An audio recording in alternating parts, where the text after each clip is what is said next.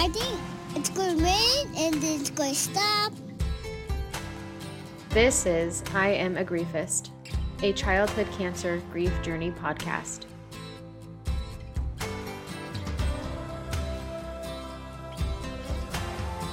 All right, hi. Don't say anything. Not yet. I re-listened, Mom, back to last week's episode, and you had asked me why this 4th of July was different. I went to my therapist. I think I was depressed. Oh my gosh.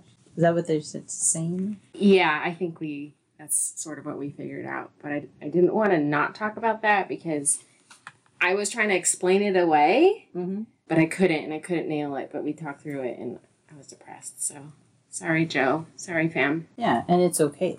Yeah, for It's sure. okay. Thank you. It makes no sense that you wouldn't still be dealing with it. When you lose a child, that's the way it works. Right.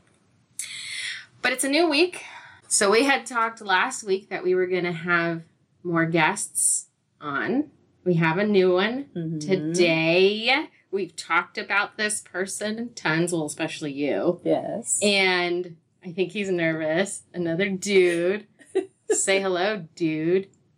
Hello. You said you're nervous. Yes. Why are you nervous? I don't want to say something that will offend Sorry. you. It's okay. She'll, I can cut yeah, shit. she'll cut So it out if you do. Okay. If there's anything that afterwards she thinks, oh, this might be. So to be honest, offensive. I might say something that offends you, so we can make this an even playing field. Yeah. So you probably couldn't, but but the reason I say that is because I'm probably going to talk about things that I've never told anyone. Hey, that's what we're here for. We're excited It's to the same have thing it. Joe said. I know. Yeah, so that's good. Wait, did you say your name? I don't think so. Tell us your name, sir. What are we calling you? Steve. Steve. The myth, the legend. The grandkids call me Papa Steve. Yes. I Yes. tried to get my wife to call me Papa. She doesn't. No. That's not for this TMI. podcast. Yeah. Different podcast. This might be a different podcast. I'm sorry. No. Wow. We are, it's hard for me to say we're excited you're here, but we are happy you're here to help share sort of your perspective of this whole cancer grief journey. Because you're dealing with Grandma Carmen, you're dealing with the rest of the family. And so we just want to know what it was like for you. Because this was, oh no, Mom's crying. Why is she crying already? Just imagine what's coming up. Are you afraid to hear of things he might say? Not afraid. I know that it affected all of us. And basically, I think individually we're trying to do better, be better. For sure. Go to counseling. And he's gone with me, but I think that as a whole, men don't actually believe in like counseling. And I can't say like they don't believe in it, but just like Uncle Joe, he hasn't talked to anybody about it. Yeah. He just hasn't. Yeah. And I think that's normally what happens with men. Yeah. So we've talked about it a little bit, not a lot though, because he doesn't share a whole lot. But He's going to share a whole lot today. I think so. So Steve. So it's Papa Steve. Papa Steve. Where should we start? How you sort of joined this crazy family? Because we are pretty crazy. Did you realize? So we'll start with that. How did you join this family? And did you realize we were going to be this crazy? No. Would you have still signed up? I think so. I always tell Carmen, you can't stop love. You can use that. Anyone else can use that's free. You just can't stop love. No. Love it. Take us back. You know what? I didn't say thank you for inviting me. Oh, you don't need to, but you're welcome. I'm totally honored. Oh, of course. Absolutely. Okay, we are honored to have you because your perspective has already hit other folks out there through Mom. So it was only right for us to hear it straight out of the horse's mouth. And, your perspective of the journey itself will offer just so much more and open so much, insight into what that was like. So it's really our honor. Okay. Well, I We're hope lucky. so. Yeah, for sure. So we met at work. Ooh, a love affair at A love work. A love affair at work. And I approached her first. And the look she gave me, if looks could kill, I would have been dead. But anyway, she eventually came around. I think we're going to laugh more than cry on this one. Steve is a hoot. Because you're getting some answers to things that you've never even asked about, That's true. right? That's true. And typically, people don't talk about that. Well, I knew that. I knew that you guys met at work. You used to be, I don't know if you want to talk about sort of where your positioning, because I think Mom has shared about it a little bit, Yeah, I but you don't used to care. be in law enforcement, retired. But when you guys met, you were a SWAT officer. Yes. Woo-wee. Yeah. Yeah. Yeah, I was a police officer and, of course, rose up through the ranks and Hey-yo. eventually retired as a supervisor. So, like most, police officers, it's typical. Nothing too exciting or anything. I would Typical like to career. differ. I know he's trying to minimize. He's a humble. How many years homicide, hon? Almost 10, a couple months shy of 10. Yeah. Homicide detective, Homicide detective, and then the other thing, which fed into my true crime passion. yeah, that was pretty Yeah, funny. because we used to talk about some of the I'm like, what if things that I've they seen. did this? It's You because might of have this. to cut that out because I don't think he's supposed to be sharing stuff at all. He's retired. He's retired, so it's okay. I No? can talk about anything. There's no FBI clearance.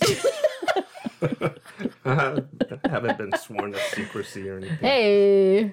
So to be honest, though, the work that he does has afforded us the luxuries that we were able to offer the baby and your sister and you guys when everything went down. Because Yeah. I always say that it was really kind of crazy how we ended up being able to afford Yeah. to help. For sure. And it, of course, as a homicide detective in a city like where we live in, there were days, I want to say 2 murders a day, sometimes more, and 3 murders. And it's Ridiculous. And if he's the one that's on call, it's back to back to back. Yeah. And it's not just the initial, it's afterwards, the investigation, everything else. And although I didn't get to see him much, it's still what ended up being, helpful in getting us where we are. Yeah. Or at the time too, where we are now, but at the time too, where we were, financially being able to assist. Stable. But the other thing is, let me just add one more thing. He was also at the time, so we're going to talk about when the baby got sick. So he's a homicide detective, and then he was also the president of the POA from that same What's agency. a POA? Police Officers Association, So a union. a union. Yes. So the timing, I think what I'm trying to just say is he was completely almost 24/7 busy. If he wasn't busy with the homicides, he was busy with the union stuff because at that time, the city was going Having bankrupt. financial Yeah. problems. Yeah. So that means more Yeah. time that he had to be spending on the phone, talking to people like we're talking about like higher ups everywhere. Like I want to say mayors of the city, Yes. trying to, Yeah. judges, Yeah. all kinds of things Political that couldn't stop. greatness. Yeah, that I thought for me that can't stop. Yeah. No matter what's going on, we still have to survive. He still has to make sure that he keeps going the way he's going through the ranks. Yeah. And it's very hard. Yeah. So you met Mom at work, made it up through the ranks, and you guys got married. Whoa. And let me tell you, Steve, I wasn't excited about you early on. I know. Jack. It took a minute. I'm sure all the listeners can tell that you're not one to hold your feelings back. So you made it clear. Yes. But you know what? I love you for it. I'm glad you could say that now. No, I understood at the time where you were at. You're clearly a lot younger. Yeah, I was like 18. Yeah. Yeah. So it was, I mean, it's a tough transition for Definitely. anyone. Yeah. So, but we got through that. I Yeah. think. Yeah, because Steve is not my biological father. Steve is my stepdad. And so it was working through as a teenager, first divorce, and then on top of that, allowing somebody else to sort of come into the family that we didn't know, that we sort of had to trust because mom's trusting. And let me tell you, at that time, mom was dating and she wasn't bringing around the best people. We know that. So we were guarded, right? So we were trying to protect mom, us as kids. If there's anything that's been clear on this podcast is mom is very protective of her family. Yeah. And I think we get that trait from her, that vice versa, right? We don't want anything to happen to mom. So when we had somebody new come in, it was a transition. It was difficult at first, right? Because obviously you're not my biological father, but it was like, well, is this person going to take his place or what's that like? And I was like, no. But I don't know when the transition happened, but I got to this level of acceptance and I was like, well, he's not going anywhere. They're married. I got to do something. Right. So it just sort of, I think that you made a very diligent effort to show basically who you were and that you weren't here to like cause rifts or, cause any issues within the family. It was just like, I'm going to try my best. And you made every effort and measure to do that. So if I can say thank you for that to help us in that transition, I don't think I've ever said thank you. So thank you. You're okay, Steve. Thank you for that. Well, I'll let you in on a little secret. Uh-oh. Shit. I knew I would win you over. I knew it. I know. It's Love wins. Yeah. Yeah, you can't stop love. It wouldn't take it. Oh, goodness. This is awesome. We just started and I can't even. But anyway, yeah. So Steve gets in and they got married. But at that time, some of the kids were already born, right? So some of the grandkids were already here. You were here for all of them, pretty much, right? Mm-hmm. For the rest of them. Yes. So what was that like? Being like a granddad, because your kids, you have two kids, and they weren't at an age yet for you to make you a grandpa yet, so they were super young. So tell us what it was like to be a step granddad. So it was cool, and the thing about it is that I think it's important to say this because, of course, the listeners can't see it and they haven't lived it, but I was like in a line. I had to like wait my turn to be, because that's how this family is. You guys babies come and everyone, gathers around the baby. And so it's kind of like, I don't know, crabs in a barrel. Everybody's pulling everybody down just to get to the baby. Yeah. So you just kind of feel like, well, I'll be supportive when I need, when I'm asked to be supportive. I'll be there when I need to be there, and I'll play my role. Tell us about this role. Support. Okay. Always be ready when needed, when called upon. Okay. That's it. Okay. Be there for my wife. Sure. Of course. Sure. But, so whenever she needs something, try to give it. But in terms of just being a granddad, it's neat. It's neat to see the babies born and see. It's kind of weird because I always took it as like, I tried to always take a step back whenever major events happen in the family. Just try to like look around see the big picture kind of thing. Okay. And I just felt like that I needed to do that in order to see that everybody was getting what they needed. I felt like that was my role. Okay. He did a really good job. There was a couple of times that I can think of that I took on a parent role. And I know that I've talked about this before, but trying to discipline the kids. And he would tell me, that's not your job. You're a grandma. That's not your job. Because I was getting just like, I was going to be the mean grandma. And I didn't want to be the mean grandma. But he was telling me, you're going to be the mean grandma. You need to be the grandma that they go, every time we go down there, we get all the candy we want, we get to play, we get to have fun, we get to scream. And to be honest, I think there were times the stuff that we were dealing with, it was too much. I didn't want to hear the laughing. I didn't want to hear the loudness. Depression. And it is depression. I'm sure that's what it is. But he would like, come here, I need to talk to you. You need to calm down. They don't need to be hearing you getting mad about them having fun. And it's more like a check. He was my... check and balance? Balance check. Yeah. Just calm down. Just, you're angry, but you're not angry at them. But you're talking already after she had been diagnosed, or was this pre-diagnosed? Okay, so let's talk about diagnosis then. No, let's not.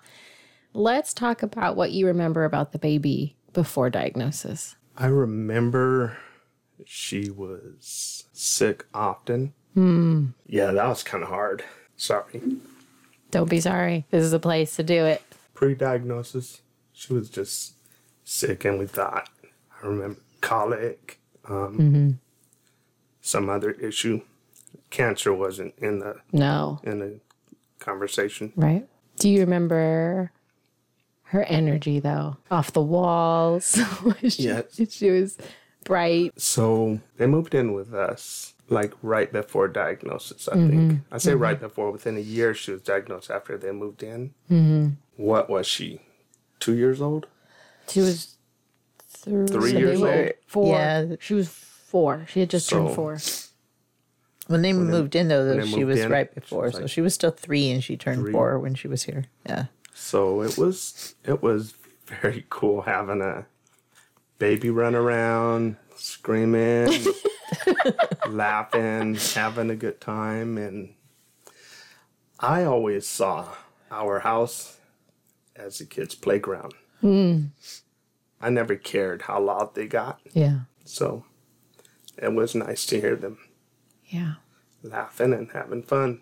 Yeah. It's almost hard to remember that time because of the trauma that came from the cancer. It's hard, like it just clouds all the good, the pre-time, whatever was happening before that.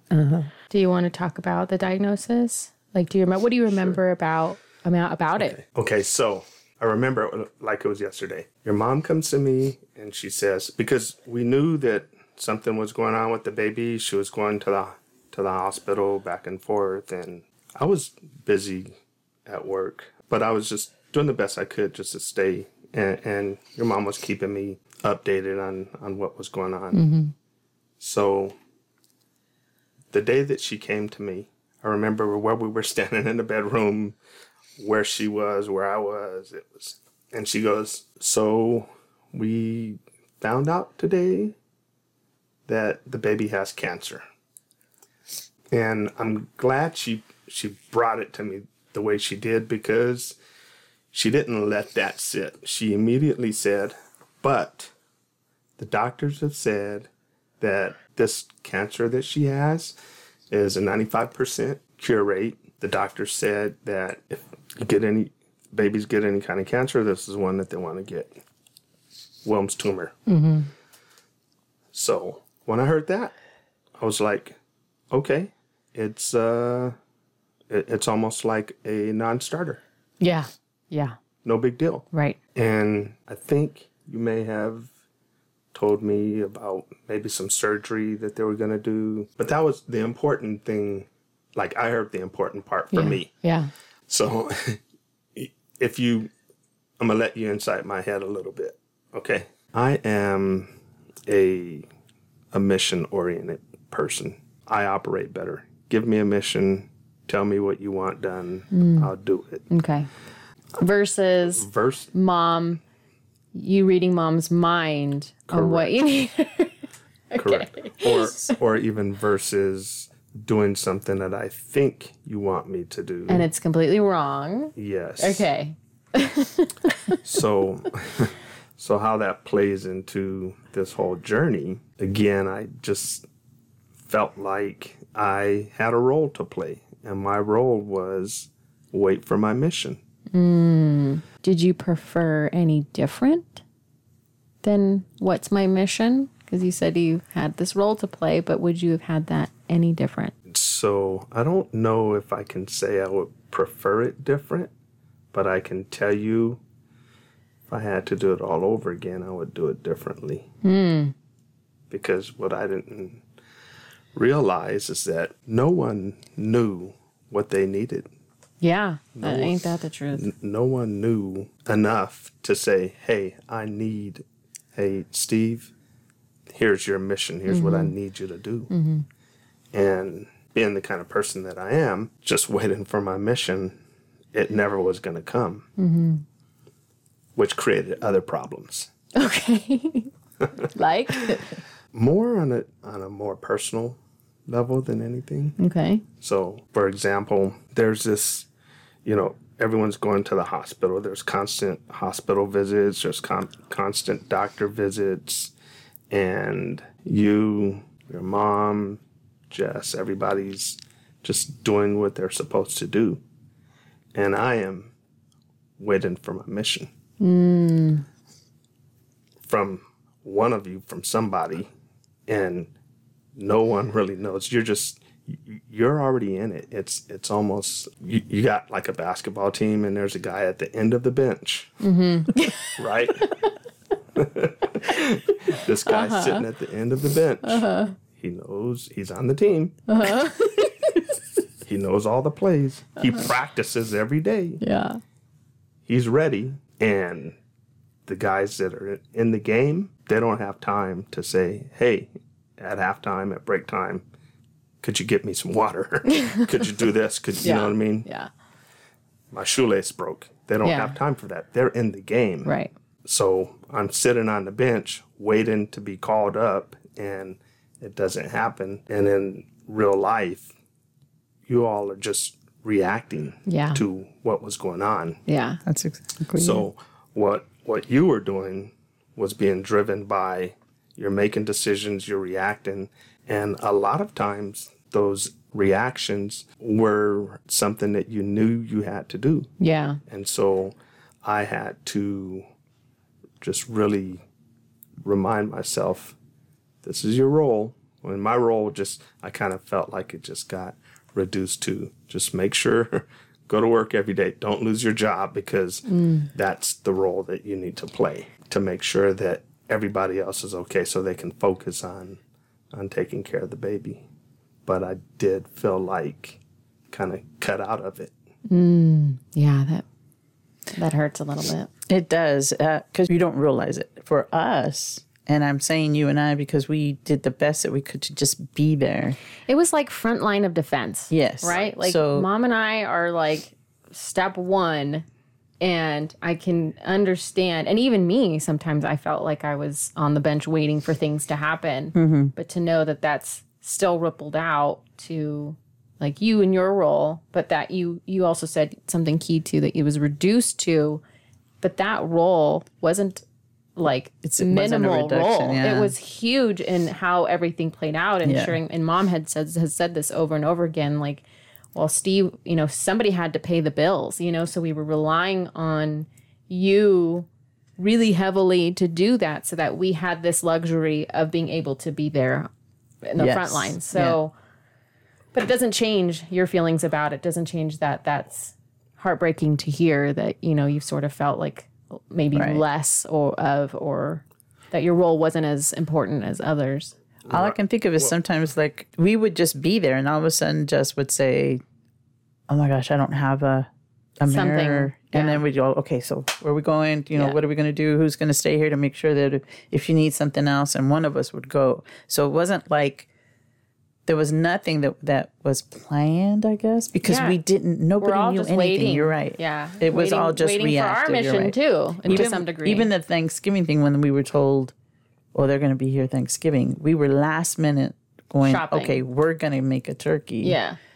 But it wasn't anything that we thought, "Oh my gosh, Thanksgiving is Thursday. Let's do this." There wasn't none Not of that. important at all. Yeah, at that point. Sorry, you were saying something. That's okay. I was just going to say that I think part of what added to it was when, and I know what kind of personality I have. I'm a type A personality. Most police officers are type A personality. Maybe I should have been a police officer. Yeah. You're super type A, but that's not a dig. It's a compliment. I don't care. I love type A personalities. But you got to understand, it's like, just as police officers, and, you know, most people could probably relate to this. You go, why do I see, like, when you see I'm talking about real life, whether you're watching cops on television, whether you're watching a YouTube video of police officers in real life, you'll often see them almost pushing each other out of the way to get to the action, to get to the bad guy, to get to, because they want to be on the front line. And often, just like all throughout my career, whenever we had to respond to some type of event, some high stress type call, maybe there's, you know, a barricaded subject or something, the officers who were on, like, the perimeter of the building, you know, that's a very important job because you need to contain the suspect within that perimeter. Right. But if you ask each of those individual officers, they hate that position. And when you go back to the station and you talk about what happened, what you hear them say was, I was only on the perimeter. So they feel like they had no role in getting the bad guy in custody and bringing the call to a resolution. Yeah. That's just police officers' personality. So when you have something like this happens to your family, your loved one, and you're just on the perimeter, it's tough. Yeah. Because you feel like you had nothing to do. There was one situation where I preferred you to be on the perimeter, and it has nothing to do with this, but it was when there was the terrorist shooting. You weren't working that day, and I remember texting you because I was at work, and I was like, Steve, you're not going down there. And you're like, no, I need to be there. No, Steve, you're not going down there, because at that point in time, we didn't know what was going on. We didn't know the severity of what was happening. It was like reporting that the suspect was all over town, and we weren't sure where they were, but I was like, no, you're not. Mom, tell Steve he's not going. Right. Anyway. That day. Yeah. So, but I understand. I understand feeling, you know, that you don't play as important of a role. And as an aunt, I'm the same. But, you know, I have that role. Grandma probably too. You know, you want to be on the inside, but you also want to respect the parents' role, like they're more directly involved, and so it was trying to not step on toes. It was trying to, you know, understand that what our individual roles were and how we can just best support based on our role. One of the biggest problems that I had is the decisions that your sister was making, and because I am used to making the decisions for her, let alone and I don't have the right to do it for her daughter. She's an adult now. Yeah. So it was very hard to, like, sit back. And, of course, Steve was always telling me, that's not your role. Just calm down. She's the one. Just be the support team. Just be there when she needs you. And it's very hard to not just tell her, this is how it's going to get done. This is how you're going to do it. Yeah. I think in the beginning, I don't know if you remember, she was actually looking into, instead of doing chemotherapy, some natural remedies. And I was like, we're in the, you know, the era we are right now with all these scientific breakthroughs. You have to take advantage of that. And he's the one that told me, step back. Step back, let her make that decision. That's her daughter. Yeah. But it's hard to do that. Yeah, just to watch, sit on the sideline and watch, and be the, what was it? What did you call them? The perimeter officers on the perimeter. I know, and I feel like even with Steve, he was even further back. So I'm right here, and I felt like I was on the outside, and he felt like, it sounds like to me, like you felt even further. Oh, yeah. Yeah. I think what I did is I realized that the best thing that I could do would be to support her. You're pointing to Mom? Pointing to Mom, yes. Support. and just be there. But you know how your mom is. I want to talk about that. She doesn't ask for help. Yeah. So. And she's a very independent woman. Right. So for you to be able to give her help was almost impossible too. And she wouldn't tell me. I'm right here. So, I'm right here. so so if you look at just that dynamic, you see, here I am realizing, okay, the best thing I can do, I can't shove Jess out the way and stand in front of the doctor and ask questions. Right. I can't do that. Right. Like what I want to do. I want to. Right. Like I'd push the police officers out of the way. Yeah. To get to the bad guy. I can't do that. Right. And I know that. So now I go, okay, well, maybe I'll just support my wife and be there for when she needs me. And she never tells me she needs me. Yeah. Because she just does what she has to do. Yeah. He says that, but he's been there for countless times that I've been in the middle of mental torture, just trying to figure things out. And he's told me, this is what you need to do. And just telling me, stop, was enough. So you said you would do it differently. What would you do differently? So I would take a more active role. I wouldn't wait to be told. But I wouldn't wait for my mission. I would. And here's, again, we talked about how you all just reacted. Whenever Carmen ran out the house and jumped in the car to do something, I would have ran out and jumped in the car with her if I had to do it all over again. That's the more active role I would have taken. I'd have been by her side more. What is that doing to you? There's a lot of times that I think we all felt like that. We all felt alone. And it would have helped with that, not to feel alone. Because I had plenty of time trying to drive from here to the hospital and sometimes just not even want to listen to the radio, just in my thoughts. And sometimes it would have just helped. But maybe I'm stronger for that too, so. Well, I think that, it's just kind of, right, hindsight. It's always 20, it's hindsight. You don't even know you need it, though. Right. When you're in the middle of it, you're just. And I wouldn't know if you would accept it either. Oh. Because if, let's say, for example, you were like running out the door and Steve needed to put a shirt and shoes on, would you have waited for him? No, I'm not exactly. sure. I would have been so mad. I still do that now, and I'm not even in a rush. I have to go. Yeah. So this is part of it is, an interest in wanting to play a different role or be more active in the role. But on the other side is a willingness to accept a more active role. Because I don't know if that would have been the case. You're right. Maybe they would have just gotten in the way because for us, well, for me personally, I know that there was nothing to stop me. Like if I'm going somewhere, like I quit my job for fuck's sake, right? Yeah, like I was like, I don't care. I'm just going to go do this. So I don't know if that would have changed your dynamic at all or anything.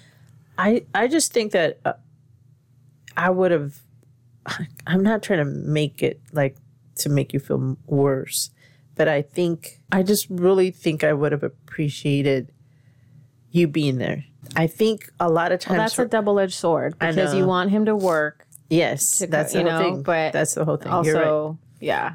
But there were times that I just didn't know what I needed, and I can say that right now. When things were happening, I didn't know what I needed. Right. I can say now that maybe that would have been okay. Yeah. You know what I mean? But I don't Maybe. at the time. Right. But at the time, I didn't even know what was happening, and all I knew is we had to be there. I didn't want her by herself. Right. I didn't want your sister by herself dealing with anything. Yeah. Because there was a lot of other personal stuff going on with her, and I did not want her have to handle. I think I said that to her, good or bad news from the doctors, not even having to do with her personal stuff. I don't want her hearing it by herself. Yeah. I think maybe a better example would be, because I could have taken a more active role without having to quit my job. I could have kept my job, but as an example, there's a doctor's appointment coming up, and instead of me moving things around on my schedule, making sure that I'm there, I took more of a role of if Carmen wants me there, she'll ask me. We had an early conversation that I never forgot about, and I think that was like a mistake. The conversation was, she said, if I need you for something, I'll let you know. But I think she said that also during the conversation of the way I remember it, when we were told it's a 95% cure rate. Yeah. So she didn't know that she wasn't going to know what she needed. Right. And so, but I held on to that. And I said, well, if she needs me there, she'll let me know. And if she says, hey, there's a doctor's appointment, but it's not followed up with, will you come? Then I took that as I'm not needed. Yeah. And you know, honestly, sometimes it got converted to, in my brain, in my somewhat twisted brain, it got converted to, she doesn't want me there. So if she wanted me there, she would ask me. Since she didn't ask me to show up for the doctor's appointment, since she didn't ask me to do this or that, then I'm not wanted. Stay sitting on the end of the bench. We'll call you when we need you. So that was, There's that. and that created issues. So taking his example, with your sister, we were there and we saw the laces broke. So we were able to see and notice and take care of that. And he was still waiting for the orders. I guess. Oh, you yeah. need to go Oh, take yeah. care of this. You need to go take care of that. And we were just doing it. Your sister sometimes didn't even ask. And we were just taking care of things because we knew. Yeah. Right. Because But we're there. Yeah. But what I'm hearing him say too, though, that it affected your dynamic as well. Like your relationship was affected because the communication was. Of course. I think we said that before. Clear as crystal clear. Every single relationship in this household, in this family, got affected. Every single one. And you know what's weird is that, like you say, that the communication wasn't crystal clear. But I can't speak for her, but to me it was crystal clear. Yeah. Yeah. And but then not knowing that it was foggy, Yeah. you know, I thought the fog was crystal clear. Yeah. But then you also said that you sort of translated that differently than I think that she had intended it, right? That you only had, you know, this thought of she doesn't want me there, or there's some, you know, separation that came from that communication that I don't think was intended. So No. So going back to what would I do differently, maybe just when I say take a more active role, instead of waiting for her to say, hey, would you come? When she says, there's a doctor's appointment on this day, I would just say, okay, and move my schedule around and, you know, start asking questions to like let her know I'm going without having to be asked. Yeah. That's kind of what I mean. Got it. I'm sure that would have been played out very differently, but Yeah.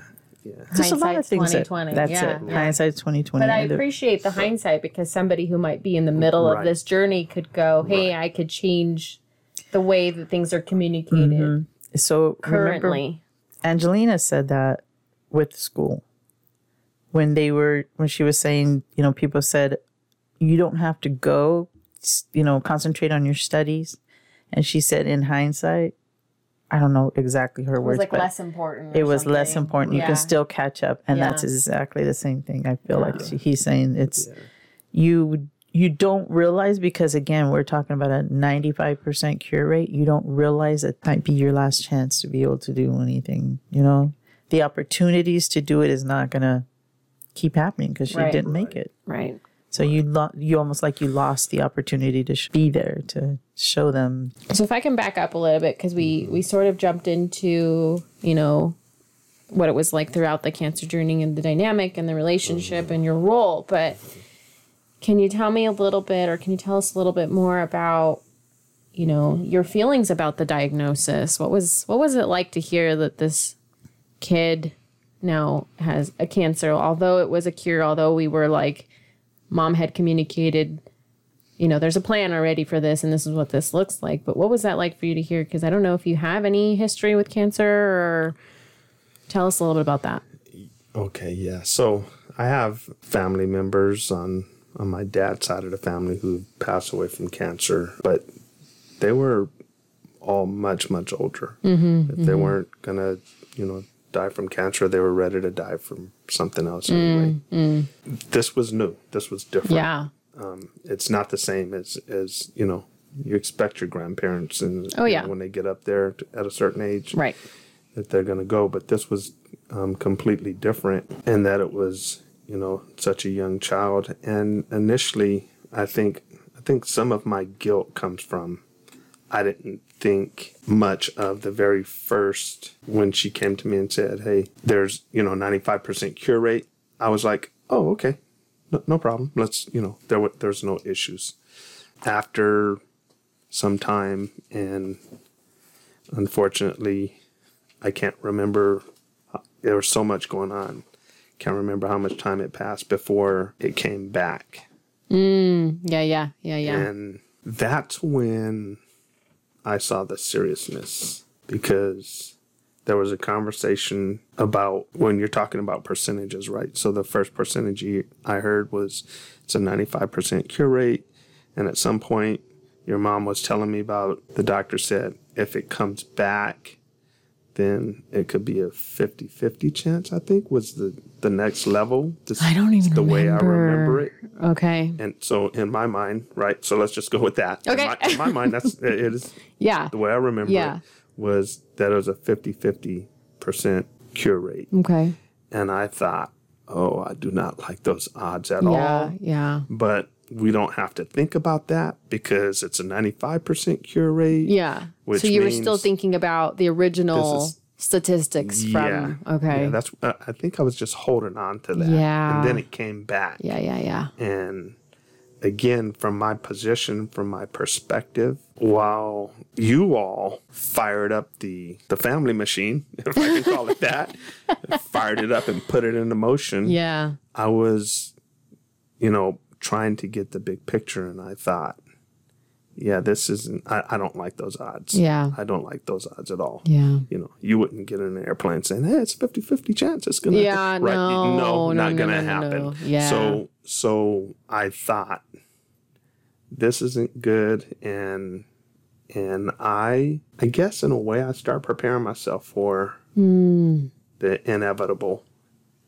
Just kind of like, and it was more of a, I didn't like write her off. No. You know what I mean? No, But it was more of like a hope, prepare for the worst, but hope for the best kind of attitude that I took. Yes, I'm with you. I feel like I was the only one that felt that way because it was like the statistics said for us to be hopeful. The doctors say things for you to stay hopeful. But even at diagnosis, I still felt like the worst was going to happen. And I was prepared every time we went in, every surgery, for the worst. So it wasn't that I lost hope, but hope definitely wasn't like the forefront. It was more the negative. And it was, and I don't know why, but I just felt like everything that they told us wasn't coming true like it was supposed to. So I was having a hard time trusting. I was having a hard time thinking anything differently than the worst is going to happen. So I'm with you. So you sort of, I'm not to call you out, but you sort of teared up about talking about, you know, preparing for the worst. So that leads me into my question about grief. So talk to us a little bit about any grief that you can identify that happened during the cancer journey. Certainly guilt. Guilt. More guilt than grief. Yes. I think guilt is part of the grieving process, I guess. But I felt guilty a lot. About? Okay. I apologize. Don't apologize. Steve, there is no reason for you to apologize at all. Okay. So my guilt comes from I am supposed to protect this family. Because that's my guilt. That's the baby's brother's guilt, too. When he was a kid, he would say that to us. Yeah. That's every man's responsibility. Take care of the family. I check every night to make sure that the doors are locked. Check the cameras, put cameras on the house, try to keep us safe. Talk to everybody about safety. And I know that if something bad happens, again, that's when I get to push people out of the way to stop the bad thing So in this situation, the only thing that comes in my mind is failure. I didn't do my job. I think as parents, you feel like you're supposed to protect your children. I'm sure that Jess felt the same way, but we feel like compounded. She said that. She felt like a failure too. I know there's nothing I can say that's going to relieve you of that feeling, but I hope you guys know that, you know, from an outside perspective, Jess, Mom, Steve, there was nothing you can do. That was like the lack of control that we had a difficult time with, right? Because we wanted to be able to control the situation. We wanted her cured. We wanted to do this, but we didn't have the medical expertise. We didn't have the tool set to be able to do that. All we could do was support because we're trusting in the medical professionals to do what they're supposed to do to keep our loved ones alive. Mm-hmm. But if I can say anything, Steve, is that, you know, I don't feel like you're a failure at all. I don't know if that means anything or, you know, helps you in any way, but even you too, Mom, like Jess, you guys didn't fail. I know I can't change that feeling, but I understand why you could feel that way. Thank you. Wow. So you kind of already talked about in the totality of things feeling like a failure because she passed. So if we can talk a little bit about that. You were there when we got the 6 months. You said death sentence, I think, in a previous episode that they told us that she was terminal. She had 6 months. You were there in the hospital. Yeah. What was that like for you? Overwhelming. Mm-hmm. We talked a little bit earlier about like just my career being in law enforcement. And you probably know that police officers train a lot. Mm-hmm. They do a lot of training. And those trainings often mimic real life situations. Of course. And you train to deal with the real life situation so that you can survive it. You go home safe. Mm-hmm. No, there's no training for this. Yeah. There's nothing that you can do. And, you know, we talked a minute ago about when we got the 50-50 information that, you know, it was 50-50 and people still had hope like they should have. Mm-hmm. I looked at Jess at that time and she was doing everything. I said, she's doing everything she's supposed to do. Mm-hmm. And she was operating in a way, like I looked at her and saw that this was just something that we're going to do. Step 1, 2, 3, and we're going to be beyond this. Type A. And again, in my mind, the 50-50, I think, is part of my guilt also when I heard that. And I thought, this is not good. Mm-hmm. I start preparing myself for her dying. Mm-hmm. I think, I feel like I start preparing myself much, much sooner than everyone else. Mm. And so when we got the 6 month notice. Can I interrupt you before Yes. you go into 6 months? So you're saying that you're preparing yourself for the worst, but you're also in a relationship with Mom, and she may not be in the same position that you are in the mental headspace of I'm preparing for her to die. Mom might be in no, she's surviving. Would you say that was true in sort of in that time frame, that you guys had different perspectives of that time frame? Well, Does that make sense? Yes, but I never told her. I never said to your mom. That's what I wanted to know. Never ever said that to anyone till today. How do you deal with that? How did you deal with that? With holding it in, not talking to somebody about it. Or did you? I didn't talk. I haven't talked to anybody about this. I don't know. I don't know how I dealt with it. I guess I just dealt with it. I just accepted it. But, I wasn't, when I say I was preparing myself, I wasn't, as I say it, it sounds to me like I said I was looking for that to happen. And I wasn't trying to do that. I wasn't trying to be a downer. I wasn't trying to, impact anyone else's belief system. Sure. I just, for myself, I said, she's got a 50-50 chance. Again, I'm just going to prepare for the worst. And I start living trying to capitalize on opportunities that I had with her. Mm-hmm. Again, I'm playing a certain role. I have my position in that line of people who gets to spend time with her. I think in a previous podcast, you guys talked about that. Yeah. And I kind of smiled because I go, yeah, I recognize that. Yeah. But yeah, I was, and I would never ever say to, your mom or anyone else that was going, or Jess or anyone that, hey, this is what I'm doing. I'm preparing for this. So you need to also, because no, we all have to deal with it our own way. So you didn't have any, and this isn't to make mom feel bad, but I felt like we were in our own struggles and not wanting to have whatever we were feeling sort of dumped on somebody else. If they were in like a better place or they were in like this more positive space, you didn't have anybody to support you through, to help you work through some of those feelings that you had. It was just you internalizing, you like, you know what I mean? Yes. But also in a weird kind of way, I knew that, okay, this is the decision that I made. So I recognized that decision. And I also knew that Carm was holding out more hope. Jessica was holding out more hope.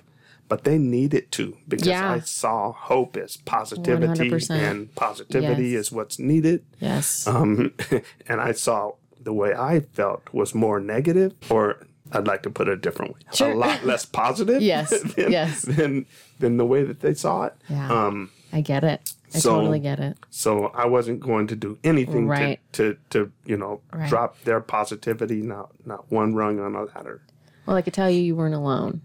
I can't remember who said it, but you sort of put on this brave face. Maybe it was Angelina. I can't remember who it was. You put on a brave face, but your feelings are very conflicting with your brave face, right? You try to you try to support and you go, yes, we're hopeful, but deep down inside you might be going, this does not look good. This is not, the way it's supposed to be. We're supposed to save this person, but all these numbers, all this surgeries, all the, the symptomatic things of the cancer were telling us complete opposite. So that I talk about conflicted feelings constantly because I'm living in this.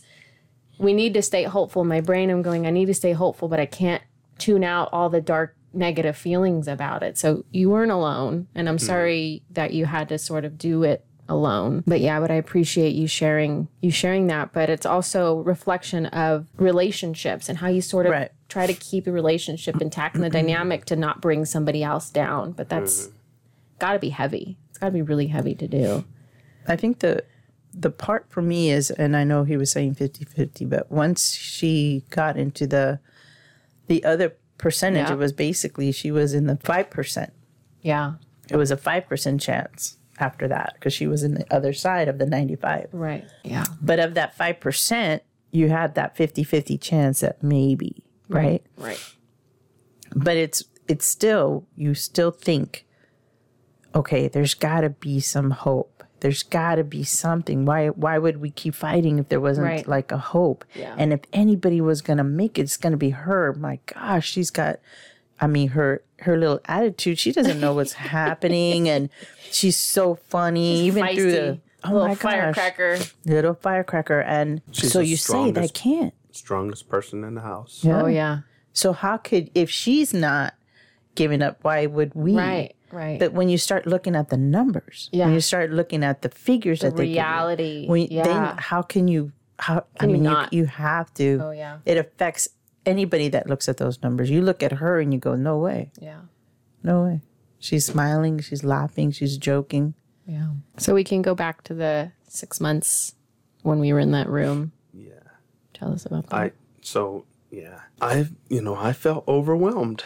I felt like it was like it put the period at the end of the sentence. You listened to the episodes where we sort of go into those details. Do you remember all of that? Those details are very blurry to me. Yeah. It's all a blur. Yeah. I know I've been to the hospital. I went sometimes I didn't. But in terms of like on a linear timeline, it felt like it happened a lot faster than it did. So what's clear in my mind, it's kind of weird. What's clear in my mind is the very first conversation that when your mom came to me and said, hey, she's been diagnosed as having cancer. Because when she said that. It wasn't like, and I know you know your mom, I know your mom. If it was bad, you'd see it on her face. Oh, yeah. But it wasn't any of that because again, she immediately said this is a 95% cure rate. You know, this is the kind of cancer to have, and I go, what about the kind of cancer not to have? Yeah, right. There is no kind of cancer to Amen. have. But I remember that clearly, and then I remember her passing away. Do you want to talk about that? I'll answer your questions. How's that? Sure. I'll try to answer your question. I don't know if I have questions for it. It's basically just, what do you remember about it? What were you doing that day? And sort of what was the scenery like? Because you're an officer, so you go onto a scene and you're observant of everything. So I'm just curious about, you know, what were you doing that day? And when you came onto the scene, what was that like? And how were you feeling through it? I think about this. I've thought about it a lot. I cannot remember what I was doing that day. I can't remember if I was at work. I can't remember how I got the call. The only thing I can remember is if, you know, you go from a black movie screen to fade in, is when you fade in, I'm sitting in the emergency room with your mom waiting to get into the room with the baby. And I remember I knew that she had had a seizure that time, but I didn't know that that was the day. I remember being angry. We both, I think, got angry about not being able to get into the room. And then finally, when we did, and we knew she had, but by the time we got into the room, we had already been told that she had passed away, which made me more angry because I felt like, how long were we out in the waiting room? An hour? I can't tell you. You can't tell. It seems like a long, long time. Yeah. But then I just remember going in the room and seeing Jessica holding her baby, who appeared to be asleep. And it was angelic. Let's take a break here. Okay.